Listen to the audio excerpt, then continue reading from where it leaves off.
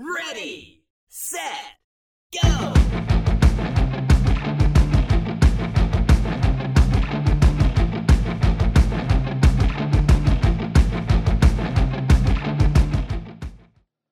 Hey guys, welcome back to the EV Diaries.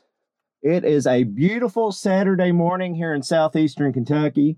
The sun's shining. It's a brisk 36 degrees. Supposed to be a high of 70 today. That's what they say about Kentucky. If you don't like the weather, stick around, it will change. I'm getting ready to go for a run, but before I do, I wanted to talk about infrastructure. I got notification yesterday that we are looking to do a DC fast charging installation somewhere on our system. So I'm excited about that. I'm sure that that will provide a lot of insight that I can pass along. I was thinking about a report that I saw where the Edison Institute, I believe it was, did a study and came up with the notion that for every 1,000 vehicles, there needed to be 270 workplace chargers. I think it was 70 or 75 public chargers and 5 DC fast chargers. Like I said, that's to support 1,000 EVs in one given area. And I'm sure that their numbers and their methodology worked well and provided them the results they wanted. China the other day, in an article I saw flipping through Flipbook, was bragging about the fact that they had one charging station for every 8 electric vehicles. So Edison Institute says 1 for every 3. China says, they're happy with 1 for every 8. I'm not sure exactly. I know that we don't have nearly that. Or maybe we do, because if you think about it, there's not a whole lot of EVs on the road. So we don't have very many chargers. Mathematically, it might work out.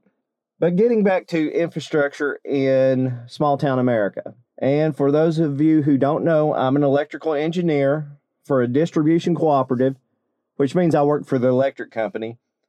And a small town, actually we serve 7 counties in southeastern Kentucky. And we've had Tesla come in and put a DC fast charger. We've installed a couple of level 2 chargers ourselves. One of our fleet vehicles is a 2017 Chevy Volt, and I was given the task of monitoring its performance. I think this is the biggest thing that turned my head towards electric vehicles, and now I'm in the market to buy one. And that's why infrastructure, especially in small town America, is important. And I've always said that this is crucial, that we have to have the infrastructure before people will buy EVs. But now I'm looking at my daily driving habits and what I do from day to day, and I'm wondering if that's necessarily true. My commute to my office and back is roughly 75 miles round trip. So I could buy an electric vehicle that I've charged fully at home, drive to my job.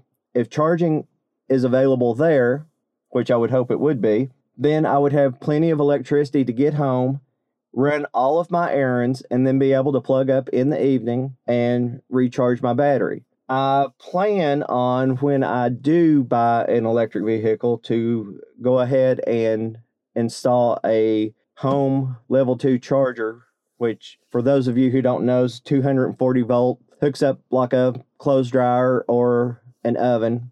I got to thinking about when the need for public charging would really affect me, and that would be on longer trips. I live about halfway between Knoxville, Tennessee and Lexington, Kentucky. I go those places often. I've got a daughter going to college in Ohio, so we are up around Cincinnati frequently.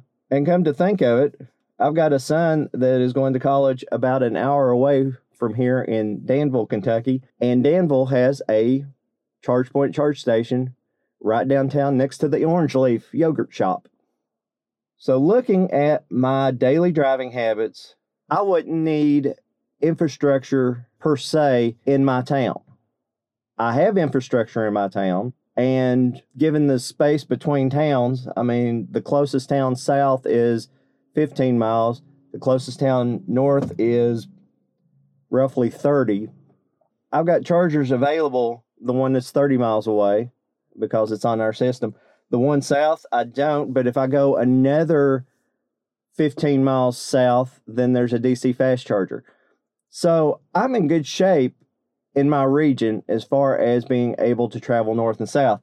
East and west is another situation. However, the next town that's over going west has some charging infrastructure. Going east, it is just an vast wasteland of nothingness as far as charging infrastructure.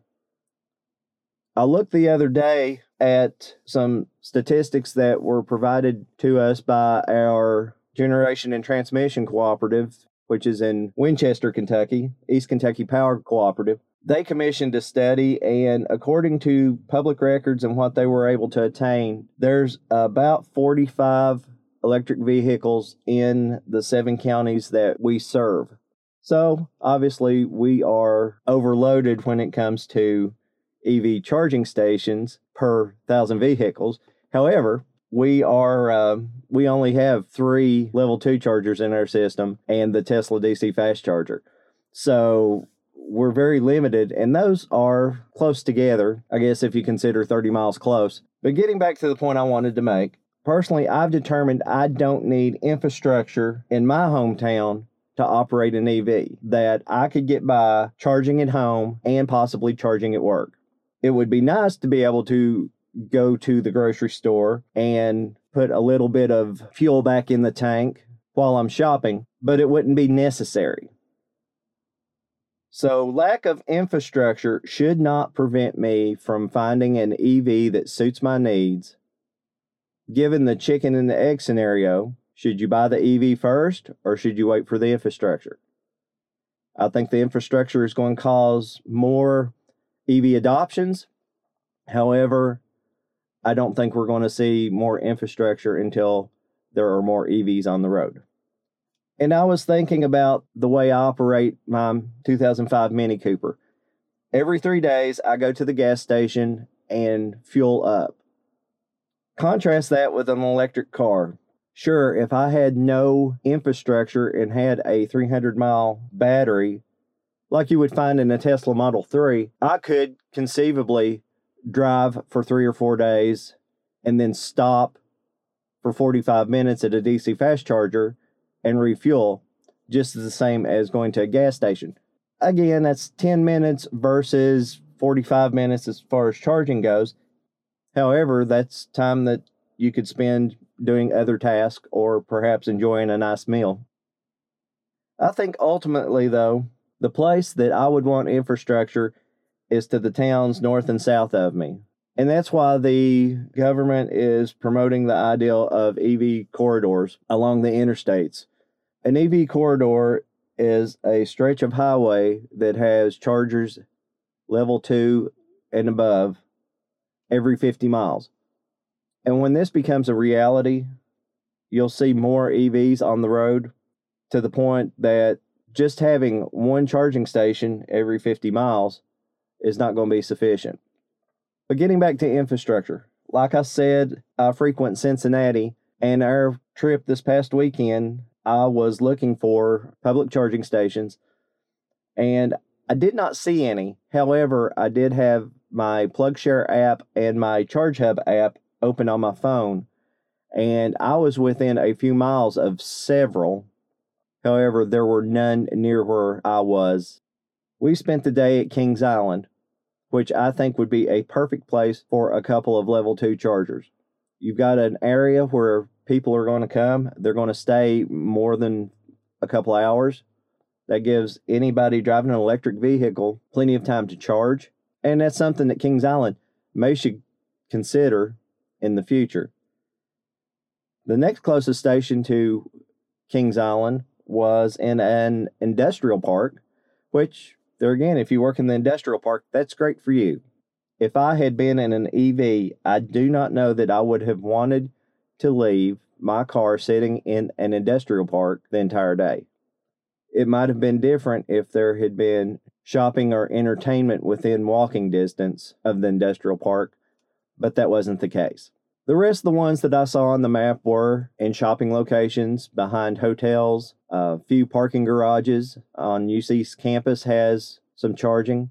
The Cincinnati Zoo has charging, and I think that's great. There is another place that you're going to spend a couple of hours where you can top off your car while you're enjoying the zoo. I've said all this to say that I don't think the lack of infrastructure is going to influence my choice in EVs when the time comes the way that I first expected it to. I still have some concerns living in a rural area the way that I do. However, like I said, given my daily driving habits, I don't think that that's going to be a problem. I'm going to stop here for today, but just remember that these EVs are not going to go away. Every vehicle sold in the future in some form or fashion is going to be electrified. Doesn't mean that we're not going to put gasoline in them, but I do believe that the drivetrains will be electric. Just remember, the EV revolution is already here, so buckle up. It's going to be a fun ride.